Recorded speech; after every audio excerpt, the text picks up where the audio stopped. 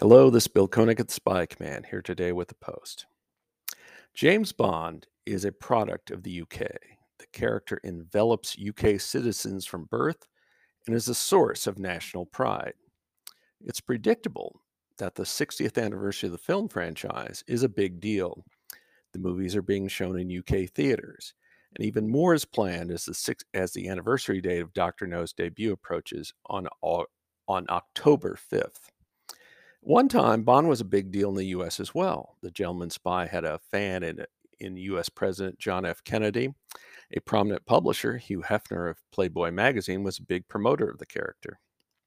As recently as a generation ago, the US was the site of two official James Bond fan conventions, 1994 in Los Angeles, 1995 in New York City.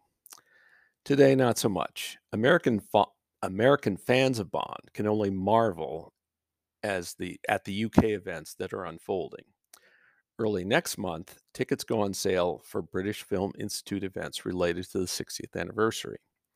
September 30th, tickets go on sale August 4th.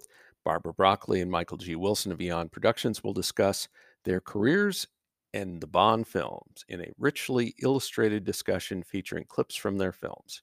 Price 15 British pounds, about $18. Program is scheduled for 90 minutes. October 1st, a program titled James Bond Behind the Scenes Stunts and VFX. Tickets go on sale August 4th. Participants include Chris Corbould. Price 15 British pounds. Program is scheduled for about 80 minutes.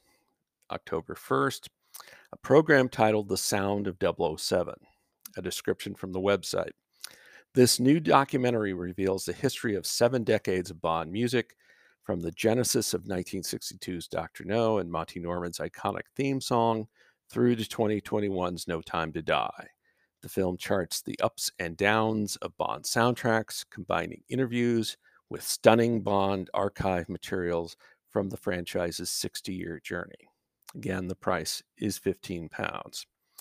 There are also a series of screenings of films made by Eon Productions. September 30th, a 60th anniversary screening of Dr. No. October 1st, a 45th anniversary screening of The Spy Who Loved Me.